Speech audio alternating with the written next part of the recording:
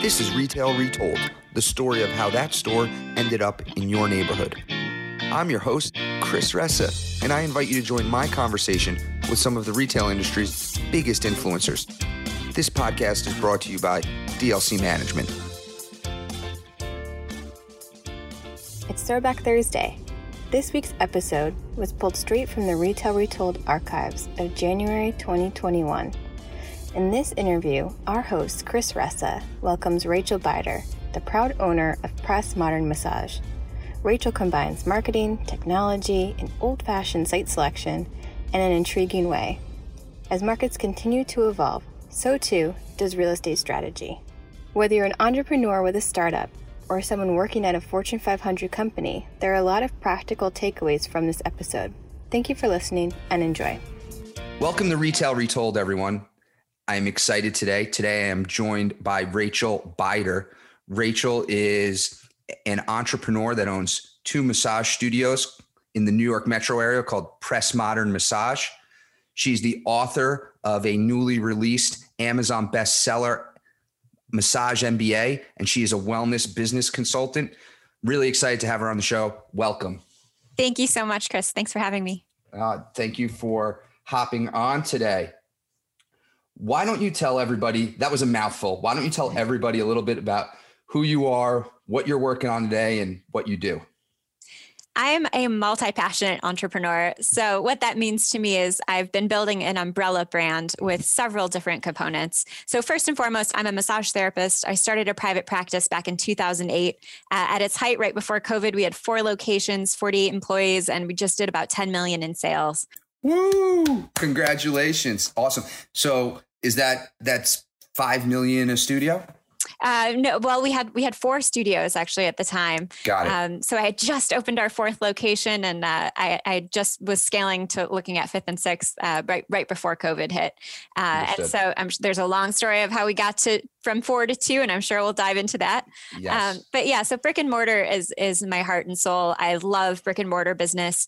And I started working with other folks who are trying to grow and start their own practices.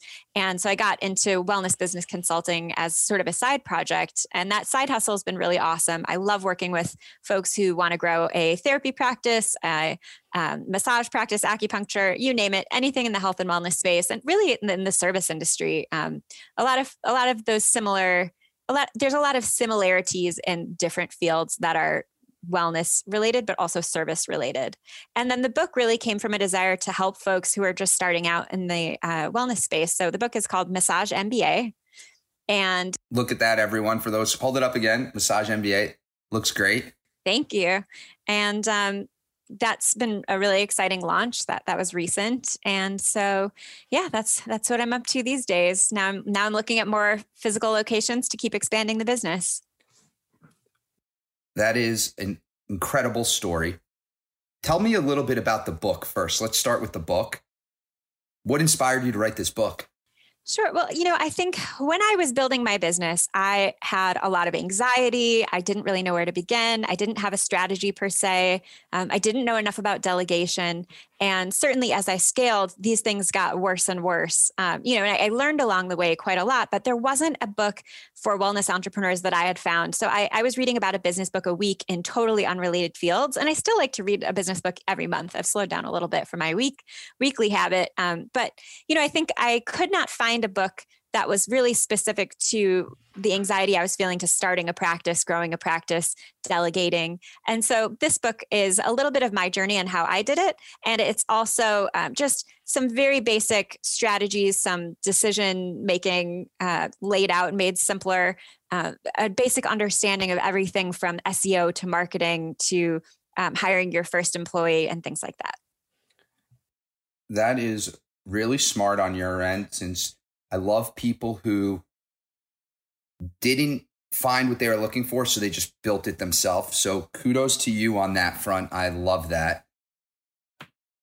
How long did this take you to write? When was the idea conceptualized and it just released? So when did you start the idea to when it got released? I actually started interviewing people for this book about 5 years ago, which is wild. And so much has changed. But I think in interviewing people, that's actually how I found my second location. So 5 years ago, I had one location. We were doing about $1 million in sales, a little over. And I started to think about, what happens if they sell the building or there's a fire or the L train shuts down, which it was pending to do, like what happens to that location if there's a difficulty and that's my sole income? And I started to get really anxious. And I feel like in a weird way, anxiety is my superpower. I think a lot about, just the decisions I was making as I grew. And a lot of it came from this place of, I'm feeling really anxious, something bad is going to happen. I better just make a little life raft just in case. And what I learned in the process of looking for that second location, I started actually on the side just interviewing folks who I thought would be helpful. And I started writing down the things I was finding. And that's the genesis of the book. And actually, the reason that I found the space I was in is I interviewed this wonderful woman, Jessie, who has a Pilates studio. And I was looking around at her space in Greenpoint in a neighborhood just north of my current business and thinking, wow, this is a really gorgeous building. Are there anything else available? And she says, actually, a neighbor just moved out. Let me put you in touch with the landlord. And that's how I found my second location, like right off the bat. Incredible story. Little real estate entrepreneur in the making here. I love it. So you have this book, but before that, you had your first location. Obviously, this is an interesting business that was challenged through COVID, massage therapy. What was that like, especially in a hotbed like New York? So we had a mandatory shutdown for almost 5 months. And our business went from, we were on track to do 2.2 million in sales conservatively. I'm always very conservative with projections because I like to be excited at the end of the year. And we were conservatively to basically zero overnight because we are 100% service-based in-person business. And we were legally not allowed to operate, not remotely, not locally. Not to mention, I was very scared for my massage therapists. I want to keep them safe. And we had not set up the things that we have now to operate more safely, like the in-room air filters. And this was all 4 locations or just one? This was 4. Yeah, we had 4 locations. I had opened up, we were in Dumbo, Williamsburg, Greenpoint, and Long Island City. I opened up LIC in October. So we were barely open 6 months before closing. The day of my wedding was in that build out, like approving things to go. Oh my God. Yeah, it was wild. And then, so for me, I closed our locations that we had I laid off 48 people, furloughed temporarily. And then a week later gave birth to my first baby. Congratulations. So, and then 2 days after that was applying for the EIDL and the PPP. And as things came through, was working on those processes. So, for me. So you had your baby, I'm sorry to interrupt, you had your baby March of 2020 in New York City. March 24th. Yeah. Oh my God. It was a wild ride, that's for sure. Yeah. And, I just kept thinking about the safety of my employees was my biggest concern. And I had no idea how, we have rent in the bank, but we don't have 5 months running on zero rent in the bank, And Sure. For me, I don't have investors. I bootstrap this entire business myself. So, and our build outs are a couple $100,000. They're not inexpensive build outs. As retail goes, they're actually reasonable, but I've done a lot of this. You might see me painting a wall myself, for example, to save a little bit of money.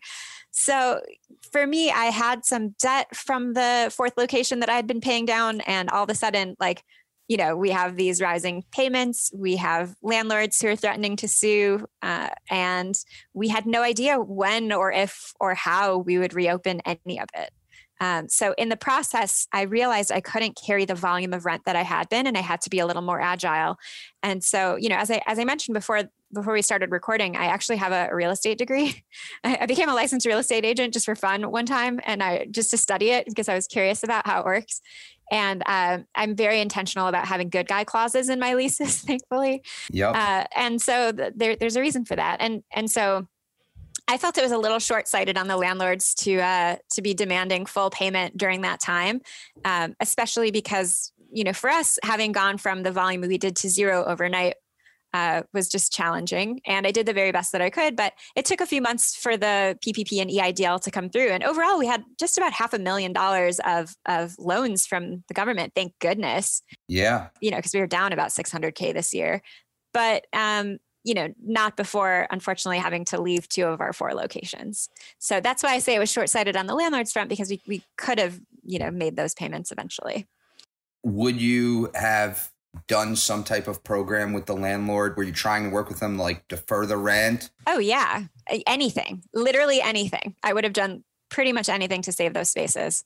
And as I moved out from my Dumbo location, I saw a whole bunch of other neighbors in the elevators and the stairwells also having to move out. So, and I am certain that they haven't released all of those spaces. Interesting. We tried to, it was a tough time, right? So I have over 2,000 tenants, and if you have 2,000 tenants that aren't paying rent, I'm in the same boat as you. So we were able to work with the majority of our tenants on some type of plan to work through. It was not free rent, but we tried to work with our tenants, especially the entrepreneurs that were in a different position than some of these large battleship companies. And we had a program for our small business owners that we got them into in order to help them through the time. And we had very little scenarios for the amount of tenants we had. We had very, very few scenarios where tenants vacated. So sorry you had to do that. That stinks. You know what? It is what it is. And I always think whenever something happens like that, I try to think of, okay, well, what's great about this? Like, where's the good in this? Because I just have to put myself in that headspace to keep moving forward. And so when I think about that, I think about the fact that there's about to be a lot of really cool real estate on the market, which is very exciting to me. And we're actually looking at spaces right now. Amazing. I think there's going to be even better locations, even cooler areas. There's going to be offices that are already built pretty much the way that we want them. So I don't have to do as heavy of a lift for that, just a little cosmetic zhuzhing, but I don't have to necessarily build a bunch of walls. And so, it's exciting for me to see what's becoming available. Also, I think there's a lot of practices that have gone under that are maybe available to be purchased or to, take over spaces or to absorb some of their staff that might need a new home. So I'm just trying to look at it as an opportunity to grow my business in a different kind of way that otherwise wouldn't have come about. That is truly incredible. Have you figured out how many locations you think this can scale to?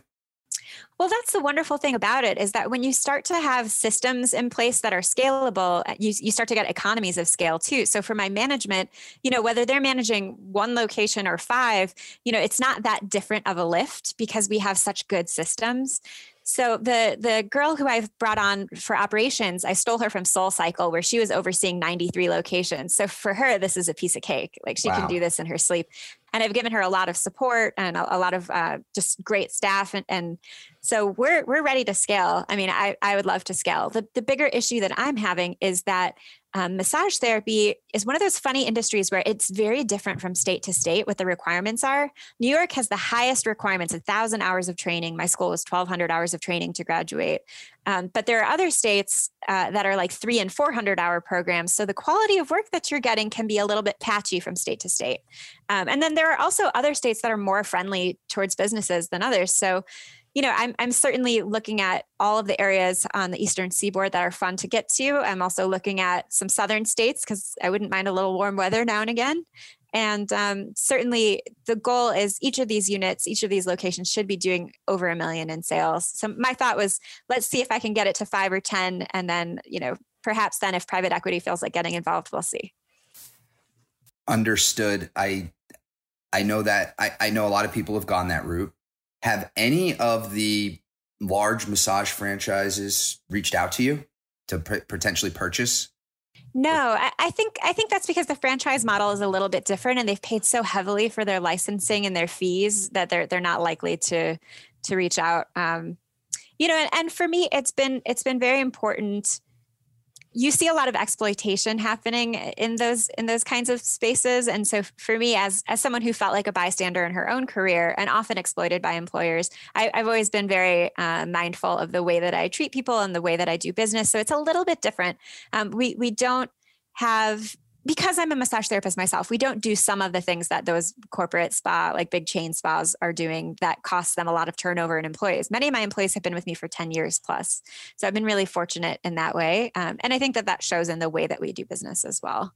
Wow. How many massage therapists do you have in one studio? So right now, our Williamsburg location is quite a lot bigger. So I think there are now 17 or 18. We're in a hiring sprint right now in Williamsburg. And then in Greenpoint, I want to say there are 12 or possibly 13. And then we also have some front desk folks who are phenomenal. And all of our desk has a dual role. So each person is not just doing the phones and the scheduling. Each person also does, whether that's blogging or HR or PR or marketing. Everyone has a dual role in the company. Understood. That's the entrepreneurial way. And I think in an entrepreneurial organization, people tend to like that. So I think that's really great. How big are these facilities? To have 18 massage therapists, how big are they? So they're not huge. Williamsburg has 9 treatment rooms and Greenpoint has 8. And in Williamsburg, which is where I started out, I actually had one little treatment room in a basement. And then I found in that same building a space that was 4 times the size of my room. And I realized I could put 3 little rooms and a reception in there. So I did that. That was my first studio. And as our company has grown, I've been able to take over a second suite and then a third suite. So we're growing within the building quite well.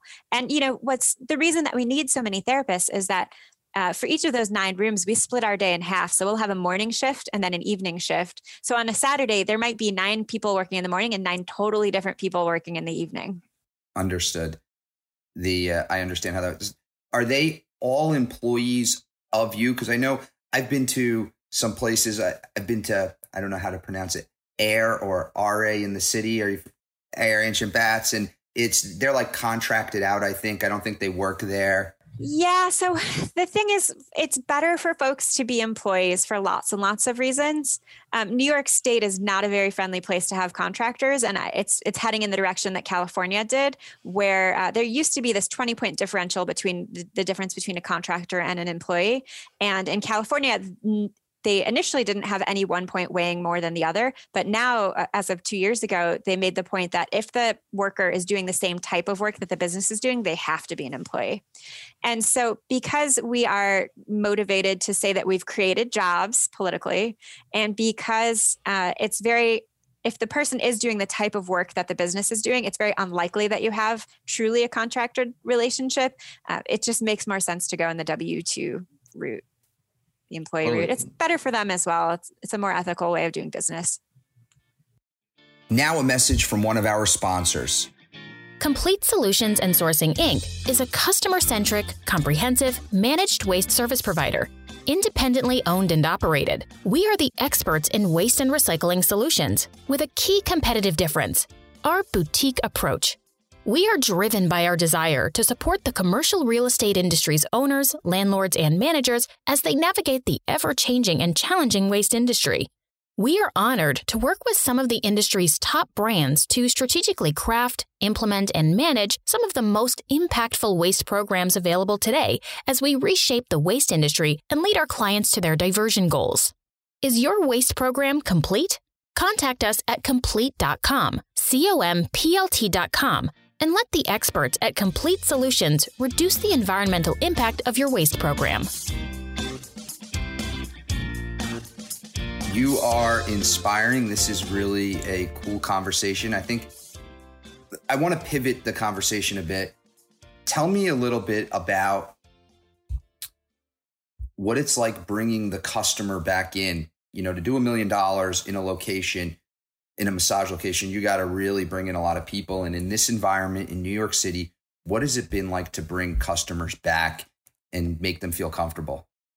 So every Monday, we have an all-team stand-up meeting with with all of my management and heads of departments, right? And we do this.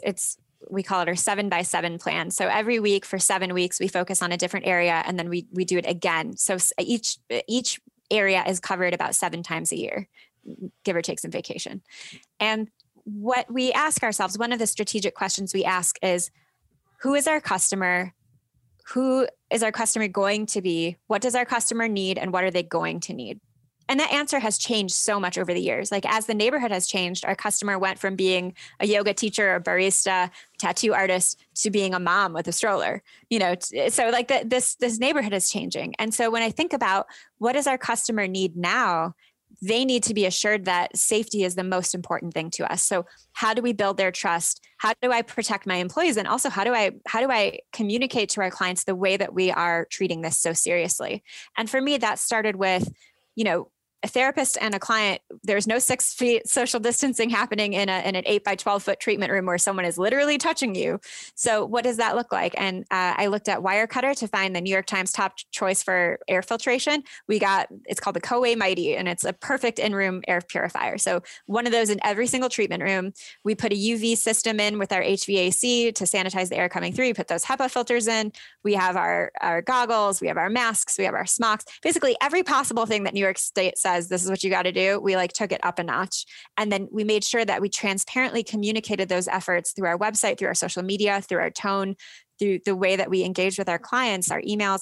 We just wanted it to be super, super clear that here is everything that we're doing. And our clients came back so excited, and it's such an opportunity because stress for us is a commodity, right? Like when things get bad, we get really good. So it's been a really freaking stressful year for folks. And we've created this place that feels very safe, comfortable, comforting, physically relaxing. We have those table warmers on. It's warm and toasty. It's cozy in there. They're away from their house. They can take a break. They are just loving it. And so we've been really lucky in that way.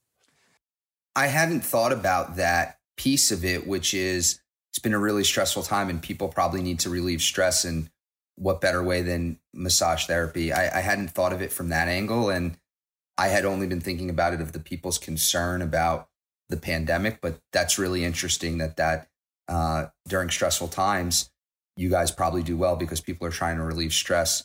Yeah. And also everybody's setting up these terribly unergonomic home desk office situations. And so everybody's hunched over their desk like this all day instead of at whatever was slightly more ergonomic. I think I am. Yeah. Let me sit up right now. Let me sit up now. Yeah. So I think it's really important to also, you have to treat the injuries you're seeing, right? And seasonally, we used to see all kinds of funny things, like when the hurricane waves were hitting and everyone was injuring themselves surfing. We see all kinds of funny trends when there's a new sport that comes out.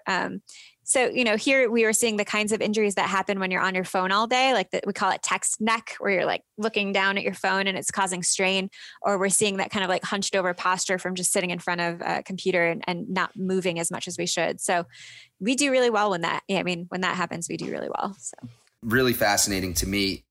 You hit on something that I want to talk about a little bit more before we get into the story, which is the communication piece.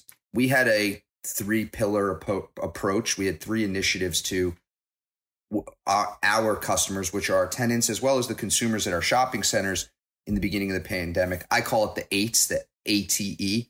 It was to accommodate, mitigate, and communicate. And we tried to accommodate our tenants in any way that we could to help them. We had grocers that were, on fire because people were panic buying and they needed some storage or something like that. And we helped them with that. The mitigate, obviously, we use all CDC protocols to clean the premises that were our responsibility and give guidance to our tenants on how to do that as well. And then most importantly is communicate. And you mentioned the emails, the social media. We had, things on our website about where to get information about COVID. We were providing information. We had a hotline that people could call. We were doing a lot of social media. And I found during the pandemic, the biggest thing that helped us get through was the communication we had with our customers. And if you kept that going and you were in a place where you could have either phone calls, emails, or digital communication and stay connected with that customer, it helped the relationship in the long term. Okay. Fascinating stuff. I want to take us to the story. Which location do you want to tell us about today? That the story of how this got open. Sure. I think the more exciting is probably the very first location, because a lot of folks don't know, how do you go from working at a spa to owning a business? How do you go from working for someone else to working for yourself? Because that is such a leap. And for totally. And is that the Williamsburg or the Greenpoint? Yeah, that's Williamsburg. Williamsburg. Okay. I had no savings. I had debt from school, and I just so badly wanted to do my own thing. And so when I started out, I decided, okay, I'm going to do like a 5-year plan. And, year 1, I will just work for whoever will hire me. By year 3, maybe I'll have a private practice. If I'm busy enough, by year 5, maybe I'll have a business with employees. That was my long-term goal.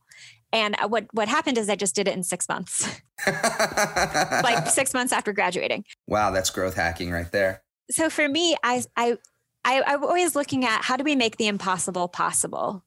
Like what am I missing? What else can I do in this situation? So initially I was treating people out of my living room in a large walk-up apartment, like as a 5th floor walk-up apartment with 2 roommates. It smelled like dinner. It was not really. It smelled like dinner. It was whatever I had lasagna the night before. You could smell it. It was not a good situation. My roommates had to stay in their rooms while I was treating a friend, really, because I didn't have clients yet. It was mostly just friends. The first people you work with are always friends. And from there, I was like, I just need something that feels more professional, but I couldn't afford one. And I found in our neighborhood a physical therapy office. And I walked in, I was 24, very precocious. And I said, do you have massage here? And they're like, we don't actually. And I said, well, you're more likely to have repeat customers for your PT business if they're getting free massages every week. Tell you what, I will work on your clients for free 2 days a week. In exchange, let me use this space when you're not using it. And they kind of looked at me like, okay, well, we'll still try it. And this is May. I maybe had 8 or 10 clients who were really just friends. And by August, I had 110 clients. Wow. What year is this? This was 2008. This is genius. That is a genius move. Because, for me, I knew that I had time to work on people. I had energy. I was young. I had a lot of energy and time, but I did not have money. And so, I was doing that 2 days a week for free. I was still working at a spa a couple days a week. And then I decided seeing customers one-on-one was going to be much harder, to get them in the door than if I would just find one person who could refer me a lot of clients. So I specifically started looking for individuals who see a volume of their own clients. So whether that's personal training, who I love because those people are sore, they can afford massage, they care about their health. I also looked at hairdressers. I traded a lot of massage for haircuts. My hair was amazing that year. They have 50 clients a week, they're seeing people back to back, and they're sore from standing up and cutting hair all day. They're on their totally. So they love a good massage. I also was looking at chiropractors, acupuncturists. I just made this big network of folks who were referring me a lot of clients. And finally, by August, I was like, you know what? I can't afford to spend my time for free anymore. In exchange, let me pay you rent. They said no, which I was kind of surprised by. But I found a place down the street and that was for rent. And so that's how I started. Wow. And that is an incredible story. The place down the street you mentioned before, it was just like a room. Yeah. So initially there was this woman, Monique, who was a massage therapist, and she had a 2-room space. It was a 1 room that she put up a wall, not even to the ceiling. And it was great. It seemed at the time terribly expensive to me. It was terrifying, but I was like, I got to do it. And I recognized very quickly, I'm not working 7 days a week doing massage. It's not physically possible. So I better hire an employee to work the 2 days a week that I'm taking off, because just to make sure that I have enough rent coming in, I want to make sure to hire some people. So I actually had an employee right away, almost from the beginning. And the space down the hall became available. I saw for rent sign, and it was only $50 more than I had been paying. And as I mentioned, this is a 4-room space as opposed to 1. And I quickly realized I was paying 95% of the rent on this 2-room space, which, business is business, is not personal. And I'm glad for that, because it was an easy decision to move down the hall. And at the time I was reading the Suze Orman book, I forget how to pronounce her name, called Young, Fabulous, and Broke. She says, she's an economist, and she says, if you are going to start a business, you can spend as much money getting it off the ground as you can dig yourself out of within a year doing whatever you were doing before. So that to me was okay, I can spend about $1,000 a month. So I decided my budget for the build out was $12,000, which is not a lot. No. And I laid those floors down myself. I went to IKEA and Target and Craigslist for a lot of the furniture. I got a lot of secondhand stuff. I found a spa that was closing and thankfully was able to buy a bunch of their equipment. And so I bootstrapped it. Wow. That is incredible. You are the American dream, Rachel. This is the American dream right here. Tell us about, and that story is incredible. Tell us about how you go from that to a $10 million business. So the jump opening up a couple more suites in that building helped. But the real jump for me was I had opened the second location and I hit a tipping point where I was trying to do everything myself. I was spread way too thin. I felt like I was failing all the time. And I realized I was burning out, and I didn't like that feeling. I didn't like the feeling. I didn't like the feeling of the business I was in, and I was exhausted. And I realized I need to get this under control and learn how to scale up, or I'm going to just close, because I was freaking out at the time. It was not fun. It was not a fun time for me. And I hired a couple of business coaches, because I can never have just one. And one is a very like strategic numbers person, and one is a very 30,000 foot view person. And both of those, that combination of those was really empowering for me, because I quickly realized my numbers were much better than I thought. And actually I could afford to start delegating. And there's this myth of delegation that I can do it faster and I can do it better than someone else. And it's simply not true. And even if you could do it faster, when are you going to have time to do it, really? So I think I learned very quickly, you have to take your hands off the steering wheel a little bit and start delegating right away. And on a senior level, I call it cultivating ignorance. So if there is a problem in the studio and someone at the front desk can take care of it for, let's call it $50, I've empowered them to go ahead and make that decision to take care of it and let me know about it after the fact. I don't need to be involved in the decision making. And I've given this number, exponentially higher to other folks on my team, where if my ops manager calls me and there's an issue over $1,000 or whatever it is, okay, call me, let me know what's going on. But if it's a smaller issue and you can handle it under that, I trust your judgment. I'm empowering you to go ahead and make the decision, fix whatever it is. And I'll tell you something, there aren't problems that are that expensive usually. So, that quiets a lot of the noise. And I also have at a point to be with my entire team. I want 70% of whatever I'm doing every year off my plate the following year. So if I were to list out every single thing that needs to get done on a day-to-day, week-to-week, month-to-month to make the business run, and delegate that, especially in the beginning, I was delegating that to a remote receptionist. I hired a bunch of VAs, and then I was hiring in-person folks, and then I was hiring someone to manage those in-person folks as we scaled location managers and then an operation manager on top of that. My goal is that for myself and for my entire team, every year, 70% of what they were doing, they should not be doing it next year. So they're delegating it to the person lower, and anything at the very bottom should be automated, because it's dehumanizing to do something that can be automated at the end of the day. So we're always looking for technological solutions that we can connect, so whether that's our scheduling software with our QuickBooks or connecting the communication software that we're using. I didn't want to be a bottleneck anymore for my organization to move forward, because I felt like I was standing in the way of progress. And so delegation and ignorance, cultivating ignorance. Those are like my two things. Wow. What a great story. Inspiring. When you were looking at these business coaches and you decided the 70% delegation thing, I want to focus on that for a second, the 70%. Did you read that in a book somewhere? Did you come up with that? Where'd you get that? I took a course by a phenomenal guy named Ari Meisel, who I love. And he has a course called The Replaceable Founder. He's a book called The Replaceable Founder. I think he also has a book called The Art of Doing Less. And I just love everything about him, because he really is the master of delegation, the master of scaling. And he's also just a phenomenal human being. So yeah, the 70% came from that course specifically. The Replaceable Founder. Have you heard of Rory Vaden? I have not. So you should check out Rory Vaden. He has a TED Talk. It's 18 minutes, like most TED Talks, that is absolutely phenomenal on task management. And he has something called the focus funnel. He takes a task and he puts it into his focus funnel, and the top is eliminate. So the first thing he says you should do is, does this task actually have to be done? Because there are tasks that, why is someone doing this? Does it have to be done?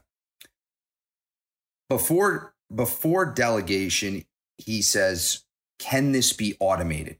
Can this actually be automated? He gives the example of online bill pay and says, okay, and I've actually done this myself, if it takes you 4 hours a month to pay your bills, well, give yourself the emotional permission to actually spend the 8 hours to set up 90% of your bills, because you can't pay them all, to online bill pay. and you've now created more time. You've multiplied your time. Is you now get 4 hours a month back for eternity because you don't have to do that anymore. Yeah, I think that's the thing that trips people up too, is that they're already so exhausted from doing anything that the thought of adding one more thing. And so one thing that helped me overcome that in a big way was whenever I'm training someone to do something else, I have them take the notes. Instead of having to create some crazy training manual, I have them record the process. And I want it recorded in such graphic detail that they could hand it to someone on the street and that person could do it. So not just, okay, sign into QuickBooks, here's the login, here's the password, here's where it is, here's what it is. And there's great software too for this. There's one called Process Street. There's another that I love with our learning management software that we use at our business called Trainual. And this way, there's no, we're not too dependent on, God forbid something happens, one of our employees leaves, that knowledge doesn't live in her brain. It's actively in our system so that we can onboard someone in the meantime, or we could onboard a replacement, and it's all right there. And I don't have to worry about where it is and how it's hiding. I'm going to check out Trainual. Trainual is awesome. You can record videos. And actually that's something that we focused on while we were closed. I tried to think about, okay, well, what can we do that I wish we always had time to do? What cool projects can we dive into on our team front? And one of my massage therapists who's a more senior person, senior in age, who I was worried about him coming back to work because he was in a higher risk age group. He's also an actor, and he had done a lot of Shakespearean acting. And I was like, okay, here is the project. I want to make this more interesting for our new hires. Can we record this as video content? So he recorded a lot of our training videos, which I was really happy about. That's really cool. Rory Vaden, going back to Rory Vaden. So after you automate, he says, if it can't be automated, then you delegate it. And then if you can't delegate it, those are the tasks that you do. And so I think that was really interesting, which is you eliminate, you automate, you delegate. And if it can't be eliminated, automated, or delegated, now you know what you're supposed to be doing. Everything can be delegated. Well, that's an interesting point. I mean, how does Tony Robbins have 70 businesses, right? He's still doing things though. He is. It's not like he's not sitting in they can't do his public speaking. I think what it gets when it gets interesting is if you start to have your money working for you, right? Your money is a little going out and making you money. So investing is, I think, the next step up. Yeah. I think when I say the task that you should be doing, I think when I think about that, if you can't be sitting on a beach in the Caribbean 24/7 because there's something you have to do, then that's what you're supposed to be doing. I don't know. I'm going to fight with you on that one. All right. Well, right now, do you do any work? So I do the work I love to do, but I wouldn't. So what I do for my massage studios is every single week we have an all-team strategy meeting on Mondays because it's fun and I love strategy. I love generation of ideas. I love innovation. And I like to be in charge of also having ideas, but listening to my team's ideas and like just inspiring them to do different things. And then someone else is overseeing those projects. I'm just seeing them come in. And then the other thing that I do every week is I have a one-on-one with my ops manager where she just gives me the rundown of, okay, what happened last week? What am I doing this week? And she gives me a KPI report at the end of the week as well. So with my massage therapy business, I'm actually doing quite little. I kind of fired myself from all daily operations and I put myself entirely in charge of growth. So in a time where growth is available, like coming up, I look at real estate, I make connections, I look at financing. So I do those things because it's fun. But I think those are part of your business though. Yes. I think those are the tasks you have to do. I'm teaching my ops manager to do it too though, because I want her to be able to go out and identify, we have a process for how do we identify a great piece of real estate? What does that look like for us? And one of my favorite ways is Google Trends. Do you know about this? Sure.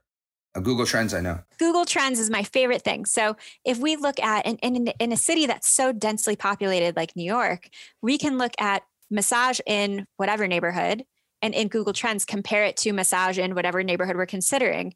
And we can see in real time how many people are searching for this term and in this 30, 60, 90 days. And we can also compare that with how many existing businesses are there. Is this an underserved market or is this a market that's pretty saturated? And you can pretty accurately figure out what neighborhoods you should open in based on the sales of our current studios and where those searches are coming in. Go ahead. The other way, go. The other way I love to do this, which is a little bit fake it till you make it, is to toss up a dummy website. I love a minimum viable product. So I'll toss up a website saying that we're located in a neighborhood or two that I'm considering. And then under the book now button, I will just have a pop-up that says, we're not quite open yet, but drop your email for a gift card for when we do open. Or on the call, it'll be a Google Voice number with a message, we're not quite open yet. Leave us your name and your email, and we'll go ahead and send you a gift certificate for when we do open, or you could use it at our other locations.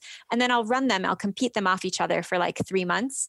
And whichever neighborhood I can see in real time is getting clicks on the book now, is getting those calls, we know exactly where to open. So this is my like very focused real estate idea, is just build a website. Even more MVP, you could run a Google ad and just see like which neighborhood is getting more clicks. But this is a really basic, super easy way to just test out new neighborhoods when you're thinking of expanding a business.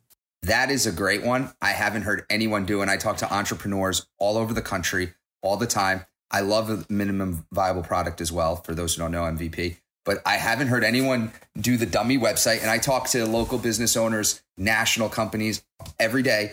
That is really interesting. Because for me, I don't have investors, right? Like I'm not going to spend $200K of my own money building something out unless I am damn certain it's going to crush it, which is part of the reason I think that the businesses did as well as they did, because I was very certain that these neighborhoods were phenomenal for me. After this, I have a couple other ideas for you that I want to share with you on the real estate front and connect you with some other people that I think you would be great to be connected to. So I want to bring us to, and thank you for arguing with me. I like that you disagreed. That was great. I want to take us to the last part of the show. Call it Retail Wisdom. I have 3 questions for you. All right. Question 1. What extinct retailer do you wish would come back from the dead? I love a good bookstore. So I wish many extinct bookstores would come back from the dead, because I love sitting in a bookstore, and I especially like the bookstores that had coffee shops in them. Awesome. What is the last product you bought over $20 in a store? Probably would have been something for my 9-month-old baby. So I'm guessing more than $20, probably his high chair. Oh, where'd you get his high chair? I think it was Target. Target. That brings me to my next question. Let's stay on Target for a second. Last question. If we were shopping at Target and I lost you, what aisle would I find you in? That's a tough one. That's got to be a toss-up between... I love Target has some really good bulk. What do you call it? It's not granola. It's like trail mix. Sure. Some really good bulk trail mix. And I think from many years of doing massage therapy, I love a good like energy booster snack that I can keep in my bag. So probably like browsing that aisle, or I also love the beauty aisle. I love like looking at bath salt and like exfoliator things. I'm a big bathtub person. I love spa things. So probably poking around there. Awesome. Well, listen, this was great. For those out there, please check out Rachel Beider on social media. Go to her, go look at her book, Massage MBA. Check it out. I'm sure you get a ton of good business nuggets from that book, even if you're not in massage, because I got a ton of great business information, and I am not in the massage business. So thank you so much for coming on. This was fantastic, and I hope you keep crushing it. You are inspiring, Rachel. Thank you so much for having me. This was a blast. Thank you for listening to Retail Retold. If you want to share a story about a retail real estate deal that you were a part of on our show, please reach out to us at retailretold@dlcmgmt.com. This show highlights the stories behind the deals from all perspectives, so it doesn't matter if you are a retailer, broker, entrepreneur, architect, or an attorney. Also, don't forget to subscribe to Retail Retold so you don't miss out on next Thursday's episode.